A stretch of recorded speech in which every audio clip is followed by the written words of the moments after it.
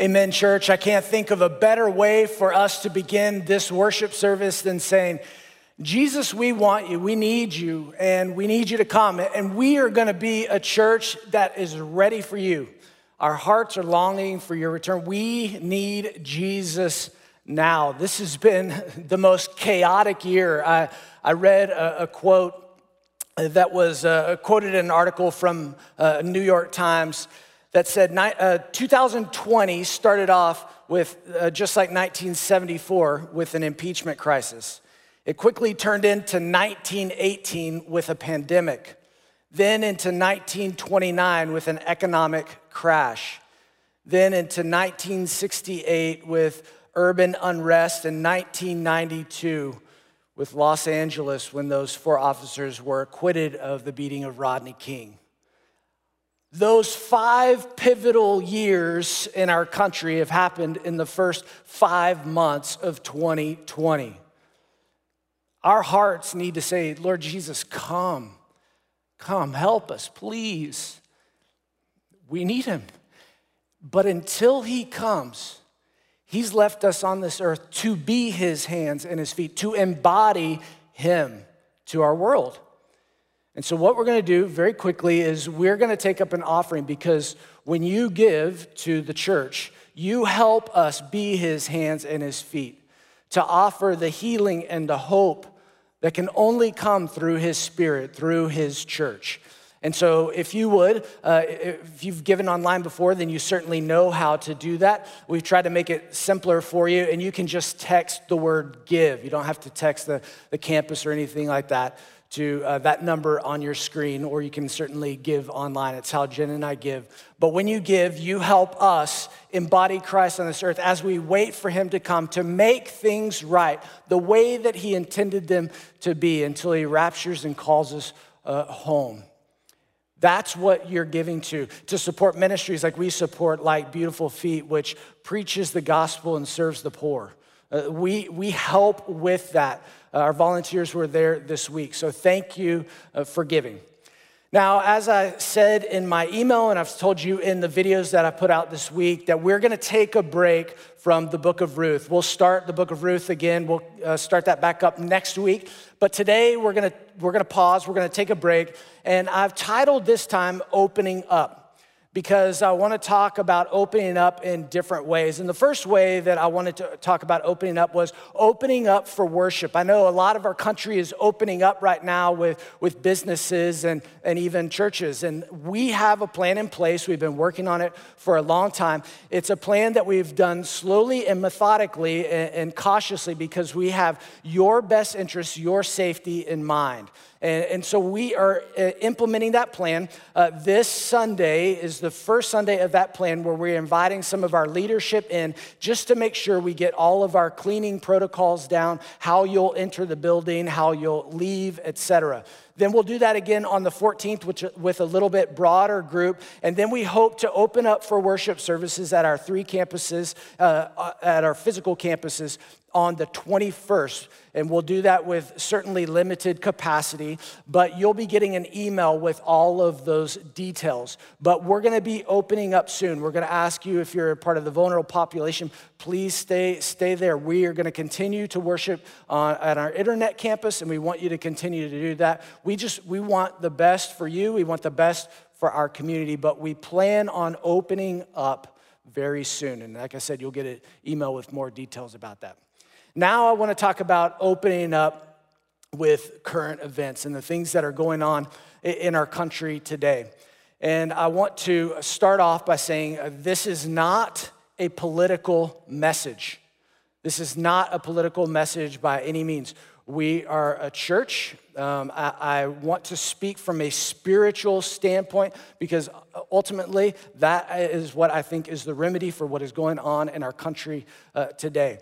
I've been talking a lot with our friend James Womack and Destiny Church. Dr. Womack and I, we've been texting back and forth, emailing back and forth all week. He's given me wonderful thoughts on what's going on in our country and how our church can respond, how his church is responding.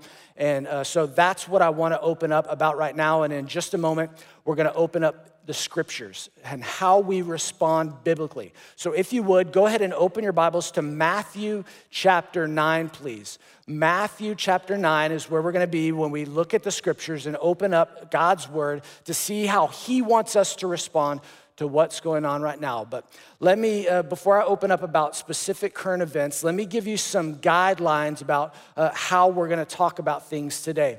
The first is this: if we're going to be Monday morning relevant, we've got to address what's going on in our culture. We've got to talk about what's going on Monday morning. We pride ourselves, and it's our core value, that we are Monday morning relevant, biblical preaching and teaching. So if we're going to be Monday morning relevant, we have to talk about this. You are hearing about it from every other outlet, and you need to hear about it from a biblical and theological standpoint. So we're going to be Monday morning relevant today. The second thing that I need you to do, and this is another core value that we have here at Christ Chapel, is we want to exhibit grace to one another through loving and genuine relationships. Grace. I need your grace. I haven't spoken about the issues that we're going to be talking about today in the depth that we've been talking about now. I've never done that before from this pulpit. And guess what? Anything that we do for the first time, we're not very good at. And so I may trip over my words. This certainly isn't going to be as polished as maybe a sermon is for me and has been in the past. I'm just going to speak from my heart, and I need your grace. I need you to give me grace, but that I might misspeak. I might say something that you don't understand. And here's what I ask. Give me the respect of getting into a dialogue. Ask me a question if there's something that you think I misspoke about or you misunderstood. We've got to give each other grace at this time because, listen, folks, if we don't give each other grace, then we are going to devour each other in our church from the inside out. And that is exactly what the enemy wants to do, is he wants to divide us inside. He wants dissension within the church to divide us, and we cannot let that happen. I won't let that happen. Please join with me. Don't let that happen. Give each other the benefit of the doubt as we talk about some really hard and really complex things. It's one of our core values, and it's what I'm going to hold you to, and you can hold me to as well. And then the last little bit, and it's another core values of ours, is unity. I'm going to ask you to fight for the unity of our church. Fight for the unity of the scriptures. Fight for the unity of believers. We've got to fight for those things, not fighting against each other, but fighting for unity. The elder board is behind what I'm going to say. I told you they're working on a position paper that they're going to be putting out, and I'll give you information about when that comes out, about where you can find it. So you, again, know more about where we stand and can have a clearer picture. Okay, so Monday morning relevant, grace and unity. Those are the guiding principles that I hope that you can use as we talk about some really hard and complex things. So let me open up about some current events. First, the killing of George Floyd was wrong. It was wrong, it was tragic, it was evil, it was unjust, it was an abuse of power. And I have been praying for his family, and I've been praying for all of those affected by it, and I've been praying that justice is served. That was wrong, and the loss of his life was certainly unnecessary. And some of you have asked me, and I've gotten some really respectful emails, thank you. And you've asked me, Cody, why was the church so slow to speak about that? Why? That's a very fair question. One of the things that I want you to know is that through this outbreak, that we've been filming our services and recording them on Fridays. So what you're seeing right now on Sunday was recorded Friday.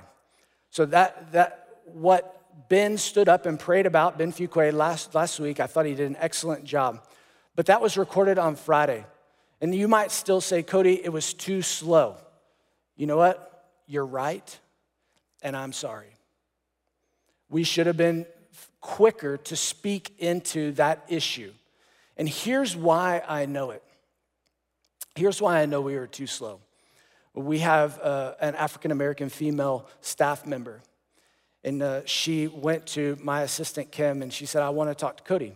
So she called me, and I came into the office to talk to her. And she said, Cody, I know you didn't mean anything maliciously about not saying anything. And she said, but because you were slow to speak, I didn't know if you cared. And that broke my heart. And I had to apologize to her, and I apologize to you. If my slowness in responding came across as I didn't care, then I'm sorry. We were slow. And I commit to the very best that I can that we won't be slow to speak in the future. Now, about other current events. The things that have followed the death of George Floyd have been protests. And I want you to know that I support peaceful protests. The citizens of our country have a right to do that. And I support them to exercise the freedom to speak, exercise their right to peacefully protest and to march and do all of those things for justice. I support it. What I don't support are the riots and the violence and the looting. I certainly don't advocate or condone any of those behaviors. And I don't think anybody that supports those peaceful protests do either. Another thing that I want to say is I support the police officers in our city. We need a good police force. We need good police officers. And certainly there have been, and we have examples of bad apples in the bunch. And if you are wearing that uniform and you have evil intentions, I pray that your sins will find you out. And I pray that you would be removed from that police force, because we need people that continue to lay down their life to serve and protect our communities. And I know that there are plenty of wonderful police officers, many who attend our church, who I support. They're humble servants. And we don't need to paint the whole police force with a broad brush, just like we don't need to paint an entire race with a broad brush. And so I support those police officers, and I've been praying for specifically those in our church family as they've been going out to manage these protests. I've been praying for their protection the same way as the protesters need to be protected as well that are protesting peacefully. And I've been praying for the police officers' families that leave their families every night and their families don't know if they're coming home. I've been praying for them. So that's opening up about some current events and those things that are going on. Now I want to address some of the underlying issues. And the first one is this: racism is evil, racism is a sin, and racism will be judged by God. Let me be incredibly clear about that. There are no ifs, ands, or buts about it. Racism is wrong. And it's a tragedy that exists in our world, and it's even more tragic if that exists in a church. It should never exist inside the walls of the church. And so let me tell you, Christ Chapel will not tolerate racism. We don't support it, and we're not going to condone it. We're going to call it out as evil and as sin, and we're going to call people to repent if that's in our hearts. There's no place for that in the church of Jesus Christ. Galatians 3:28, when Paul's talking to the church in Galatia, he says that there is neither Jew nor Greek, there's neither slave nor free, there's neither male or female. In Christ we are one. James 2 talks about showing partiality and how showing favoritism or prejudice is a sin. There's no room for that in our church. And now, I've been asked the question, Cody, did you send out that email on Monday because you're calling Christ Chapel racist? No, I'm not.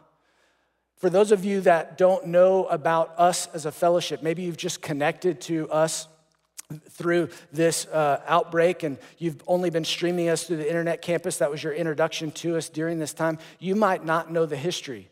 And I'm very proud of the heart that Christ Chapel has of reaching out to people that don't necessarily look like themselves. For the past 30 plus years, Christ Chapel has been committed to helping people specifically inside the West Fort Worth 820 loop. And we've been stepping into those, just like I said in my email, stepping into organic relationships and coordinated service. And we've been doing that through organizations like Hope Farm, like River Tree Academy, like Justin's Place. We've been stepping into schools and mentoring kids, helping with Read to Win, et cetera, et cetera.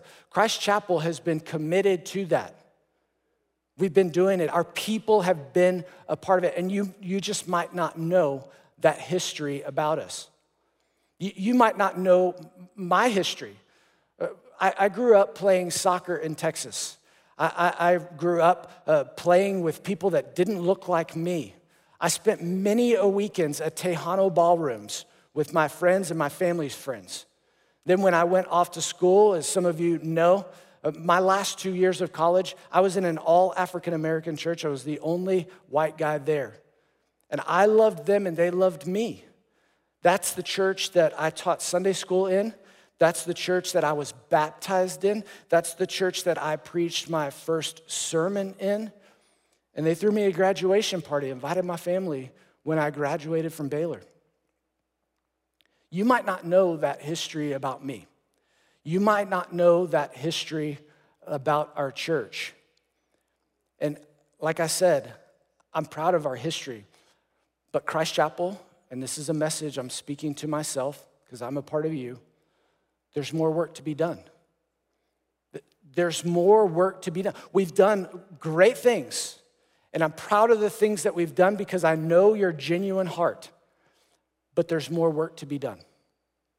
There's more things that we can step into. If we are going to be a church without walls, we can't sit behind our walls and say we've done enough. We have to get beyond our walls, and we have to break through invisible walls and continue to build the body of Christ the way that he intended it to look. You see, because the way that I was raised was that race didn't matter. And you know what? I'm really glad that I was raised that way because ontologically, it doesn't matter. I don't see people that way. I see them as just an image bearer of God, who they are in Christ. God created them that way. But because God created them that way, it matters. It matters the color of skin that we have, especially if it matters because they're being treated unjustly because of it. We don't live in a world that is based on ontological definitions. We live in a sinful and broken world. A sinful and broken world where sin has to be addressed. And so when I say that there's more to do, listen to me very carefully, church. I'm not saying that we are going to join a social movement. What I'm saying is that we are the movement. The movement began with Jesus, and the movement continues through his church. You see, what needs to happen is we need a spiritual solution that has social implications. We cannot fight these deep-seated evils with natural means. If we really believe that racism is evil, then you can't confront it with a natural program. You can't contain it with just training or education. All of those things are absolutely important, but we have to go for the root, and the root is sin. You see, Jesus already started the movement, and it's an unstoppable movement. It's the movement of his church. It's who he's called us to be, to step into the brokenness of our world, to be his hands and his feet, and to exhibit his heart. That's why there's more work to be done for us, Christ Chapel, and it begins with us as individuals. And so what I want to show you is now I want to open up the scriptures.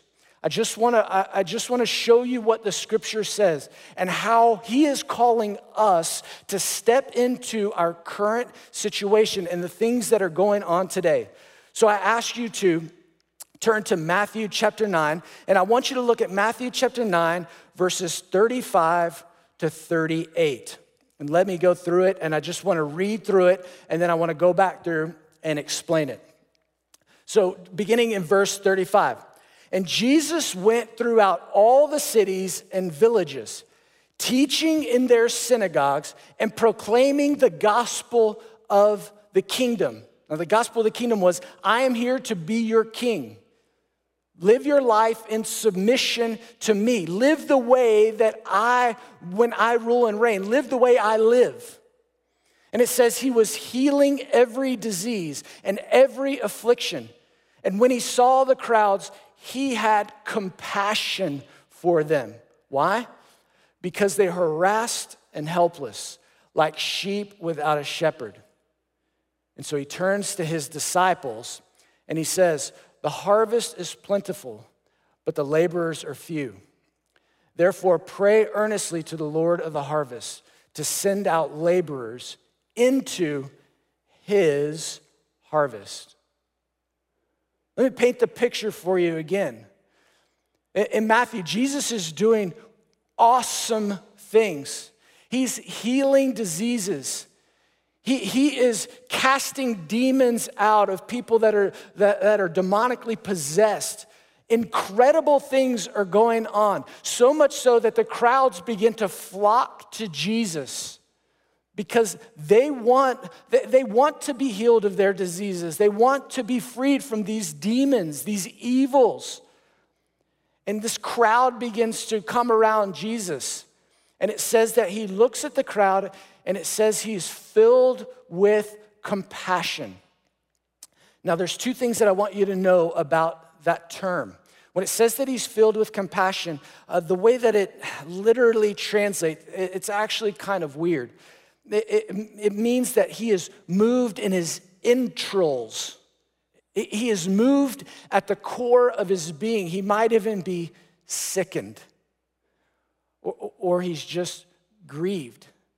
And maybe the things, folks, I know that George Floyd video is online, and I'll be honest, I started watching it and I couldn't watch it. I was sick in my stomach. And if you're not sick at your stomach looking at that, there is something wrong with you. There's something wrong. If you can sit and callously watch somebody die, it's not right. And Jesus looks at this crowd and he says, I have compassion for them. Why? Notice how he describes the crowd. It says that they are harassed. That word harassed means torn up. Literally means torn up. They're just ripped to shreds. It says they were harassed and helpless. And that term helpless is really interesting. It comes from a verb. It's not a good, helpless is not a good translation. It actually comes from a verb that means to cast down or to throw down, to be cast down, to be oppressed. That's what he says. It says that he's moved in his gut. He's sickened because he looks out at the crowd and they're torn up and beaten down. And I want you to notice the cause that he gives to that. What does he say? Look back at that. He says they are harassed and helpless, like sheep without a shepherd. They don't know their shepherd. And they're coming to Jesus. Because what is the role of a shepherd? Remember, what is the shepherd's role? The shepherd's role is to care for and protect the sheep.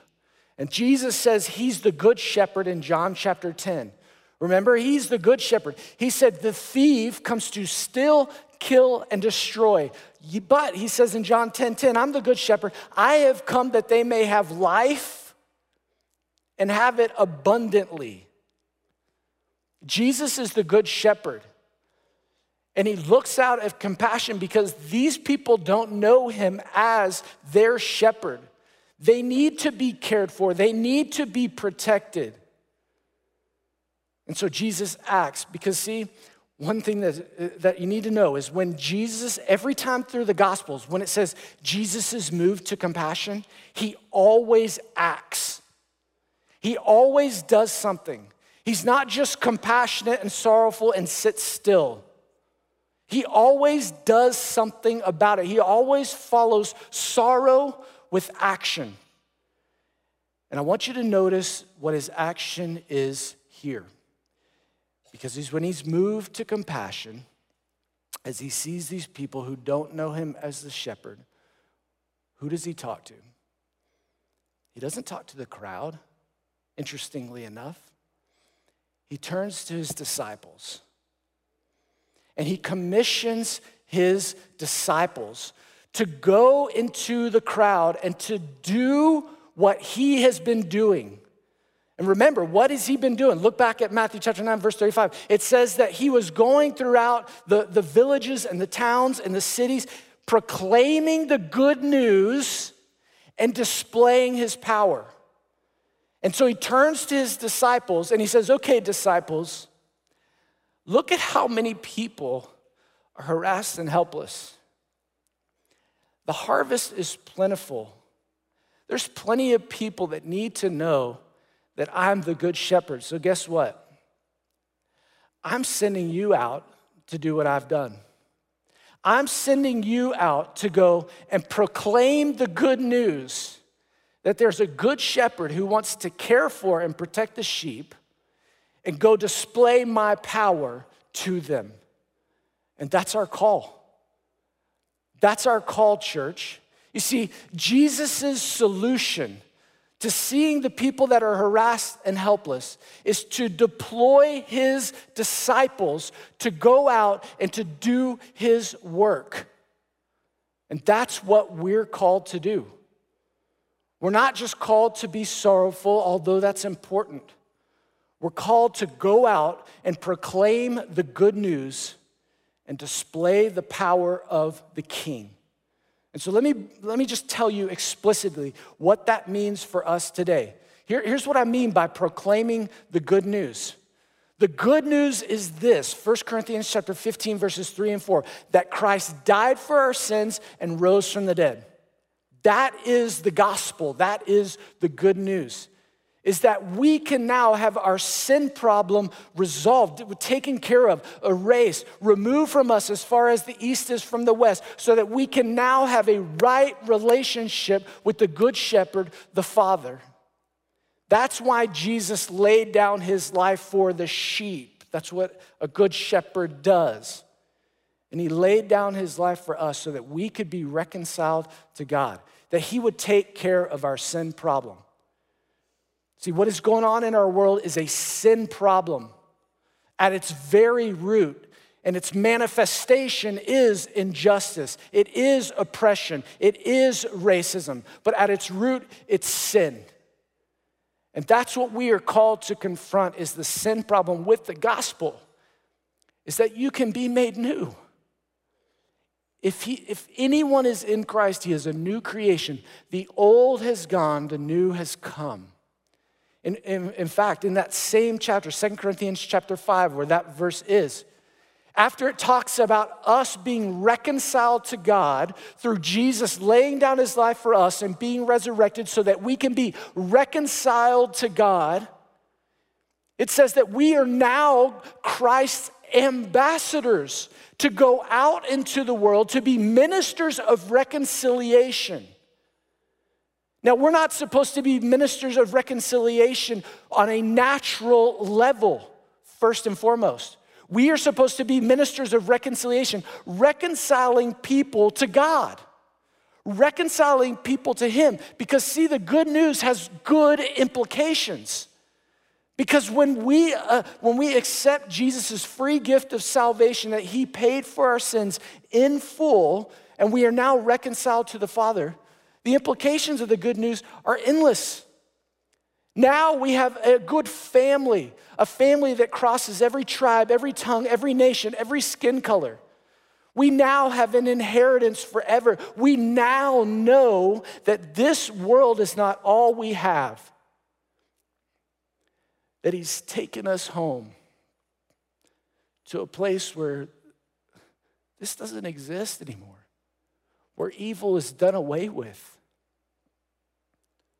where there's no more tears, there's no more weeping, there's no more crying, there's no more sorrow, there's no more death, there's no more destruction. That's good news. That's great news. That's the best news that anybody could ever tell. You see, because that bonds us together in a way that no program can. No legislation can. Nothing can bond us together the way that Jesus builds the family of God together. But that only comes through us proclaiming the good news. And it comes through us displaying his power. Let me go back real fast, because I want you to see how Christ himself unites us together with everyone. Look at Ephesians chapter 2. Ephesians chapter 2. For he himself, this is talking about Christ, is our peace. I mean, is that not what we've been praying for? Is that not what we've been asking for? Is that not what we've been begging for? Is that not what people have been protesting for? Is that not what people have been kneeling for and marching for? Is peace. Where does that ultimately come from? It's from Christ, who has made us both one. He's talking about the Jew and the Gentile. And has broken down in his flesh through his death, burial, and resurrection through the gospel the dividing wall of hostility. Was that a physical wall? Some say it was the physical wall of the temple. But there are plenty of invisible walls of hostility. Those are only broken down through the good news and the gospel of Jesus Christ, that he is the head of the church, and we are his body and his bride, his people. Regardless of our skin color, regardless of the language we speak, regardless of the continent we were born on, regardless of the time we were born since the day of Pentecost, we are his church and his bride.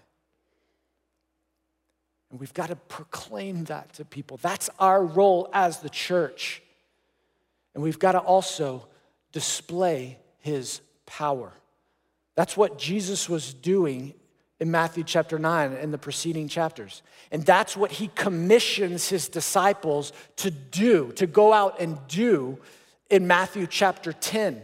He gives them authority to go out and proclaim the good news and display his power. And the world needs to see us display his power now. They need to see the divine power in and through us of God. It's the only way that change, true, ultimate change, the change that we all want to see, is going to happen. It's going to take his divine power. In fact, the verse 2 Corinthians chapter 10, verses 3 and 4 says, though we walk in the flesh, we are not waging war according to the flesh. We can't confront evil with natural solutions. Evil must be overcome with only divine power. It's the only thing that can overcome that. For the weapons of our warfare, those who are spiritual, the church, Christ Chapel, are not of the flesh, but have divine power to destroy strongholds. That's what we want to see. We want to see strongholds destroyed. That only comes through the divine power of God's Spirit. His Spirit that indwells all believers who have placed their trust in Jesus Christ. And I'll give you a great example of how fighting evil with divine solutions through the power of the Spirit. And we know what the fruit of the Spirit is. Remember? Go back to Galatians chapter 5 very quickly. Galatians chapter 5 says the works of the flesh are obvious. They're dissension. They're factions. All of those things that we're talking about that's evil. But what's the work of the Spirit? Love, joy, peace, patience, kindness, goodness, faithfulness, gentleness, self-control. You see, the only way we overcome evil is with the work of the Spirit. And like I said, I'll give you a good example of that. when Amber Geiger was on trial for Botham Jean's murder. When the sentencing happened, Botham Jean's brother asked if he could hug Amber Geiger. That will forever be burned in my brain. What a powerful, powerful statement of love, of God's Spirit at work, destroying strongholds, not further driving a wedge and division and causing a greater problem, but a solution. Love. What a powerful, powerful demonstration.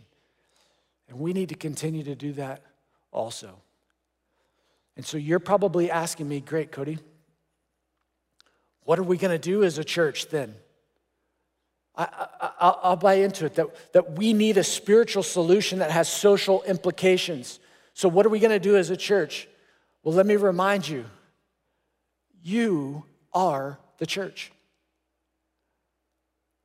What are you going to do? We have to do this. You know, I've been talking with a lot of folks this week, and I was sitting down with that same staff member that I mentioned earlier, and I told her, I said, I don't know what to do right now. I'll be honest with you.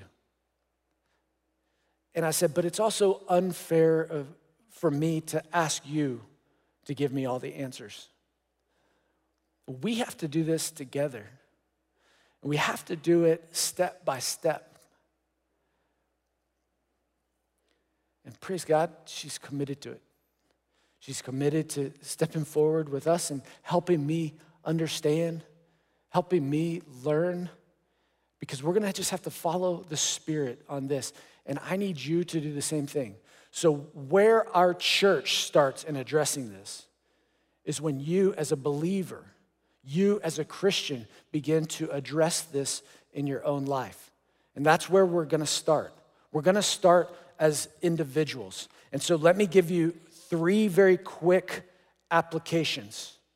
Because yes, we need legislation, but we also need legislators that are believers, that have a theological and biblical mind, that have the heart of Christ. Yes, we need education, but we need educators that have the heart and mind of Christ. We need Christians to be Christians. We need you to be the church. So let me give you 3 very quick, practical applications. The first is this. I need you to lament for those who are hurting. If you are unaffected by what is going on today, then you may not have the heart of Christ. Either that or you don't have the perspective that Jesus has. You don't have his eyes. And maybe you are insulated from many of the things going on in the world. Jesus looked out at the crowds. He looked out into the world and he saw what was going on and he hurt for the world. We've got to have a heart for the world, and we're not going to be moved to action until we're hurt for what's going on.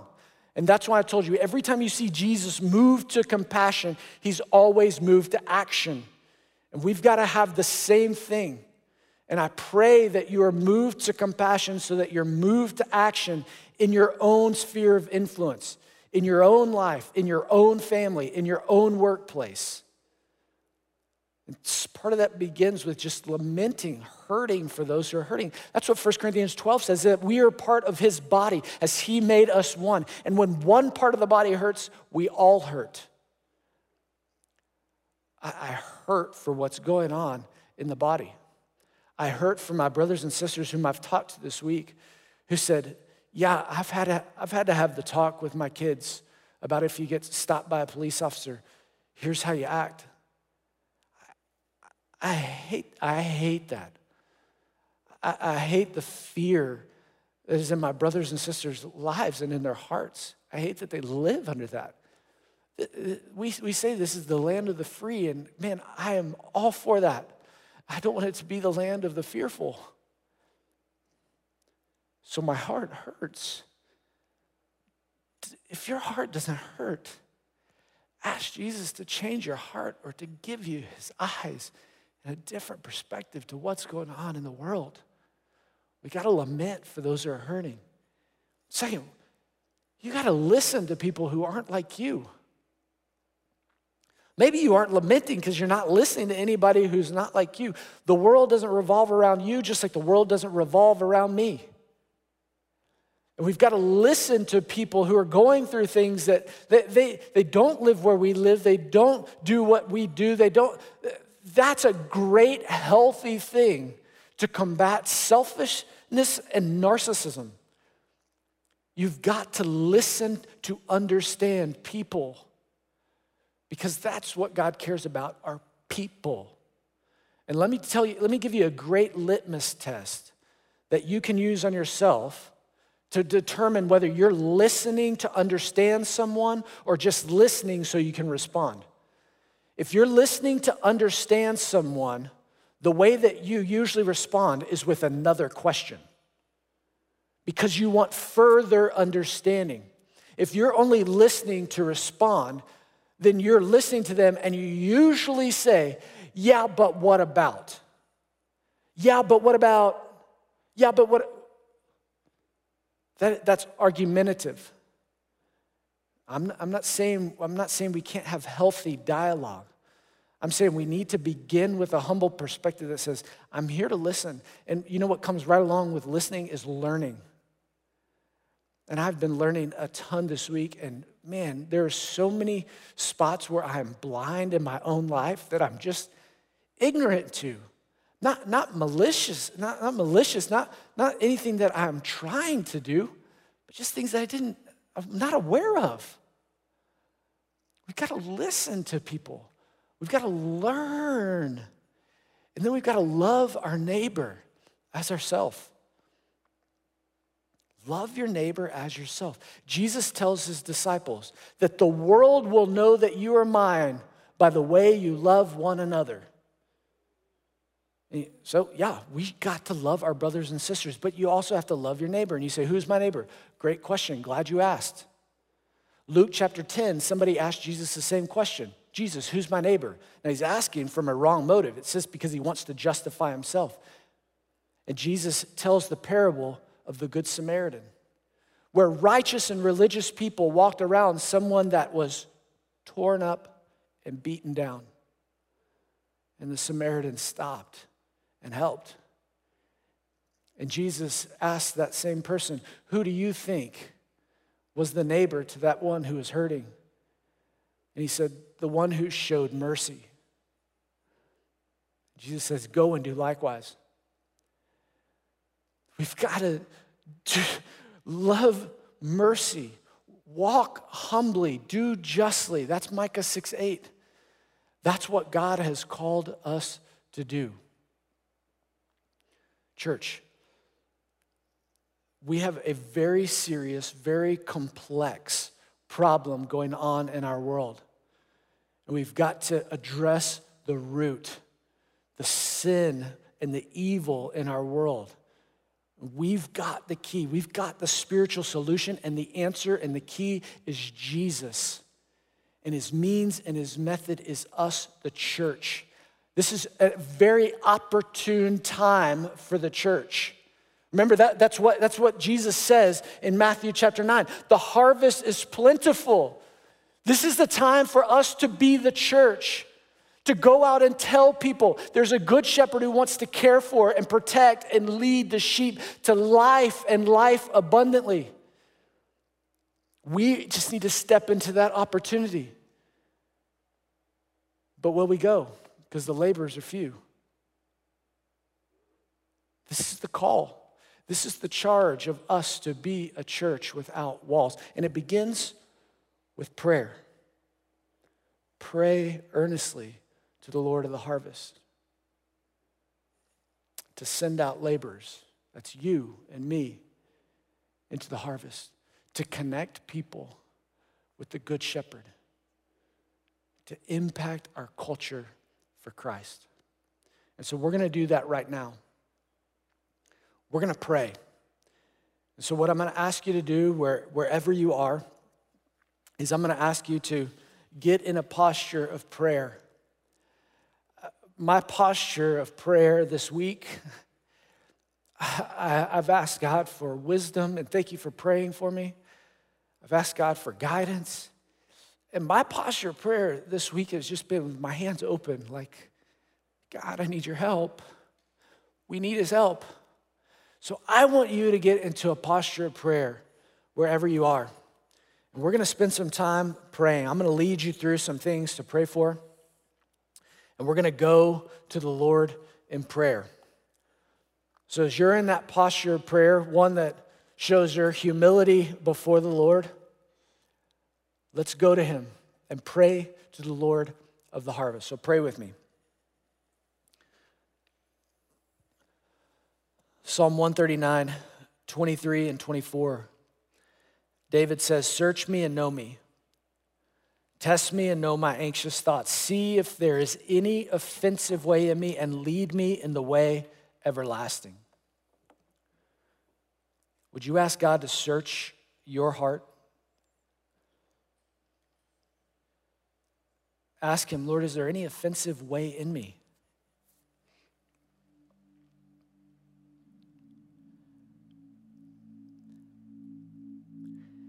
And anything he brings up, confess it as sin. Repent. Turn from evil. Turn to the Lord.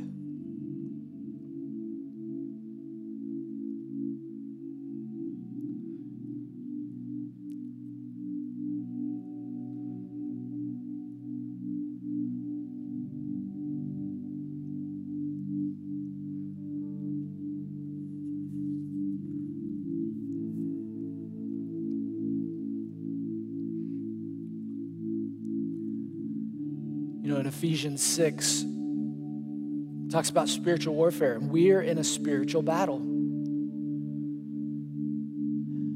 It says that we're in a battle not against flesh and blood, but of the rulers, powers, and authorities of dark spiritual realm. So we got to put on the full armor, but Paul also says, to that end, keep alert with all perseverance, making supplication for all the saints. I want you to pray for our brothers and sisters that are hurting and grieving right now.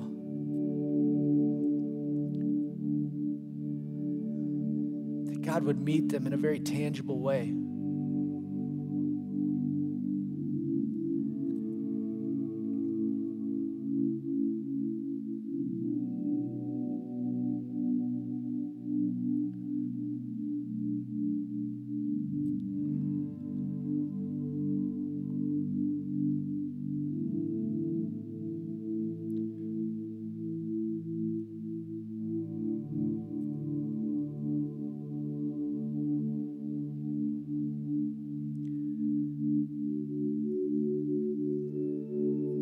You know what? You might be the answer to the prayer that you just prayed. I'm reminded of Isaiah chapter 6, verse 8, when Isaiah sees the glory of the Lord. And he says, who will go for me? And Isaiah says, here I am, Lord, send me. The harvest is plentiful and the laborers are few. The laborer is you. So would you say, here I am, Lord, send me. Make that commitment to obedience now.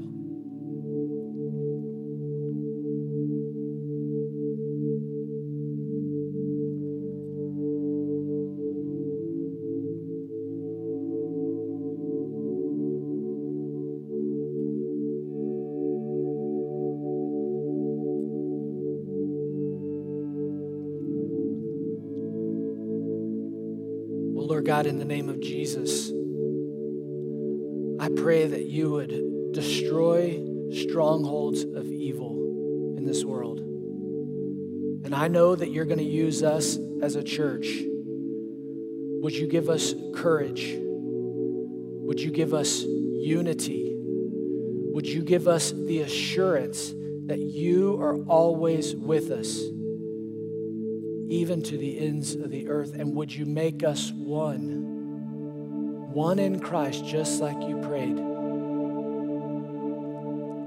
We beg for it, please, in our Savior's precious name. Amen.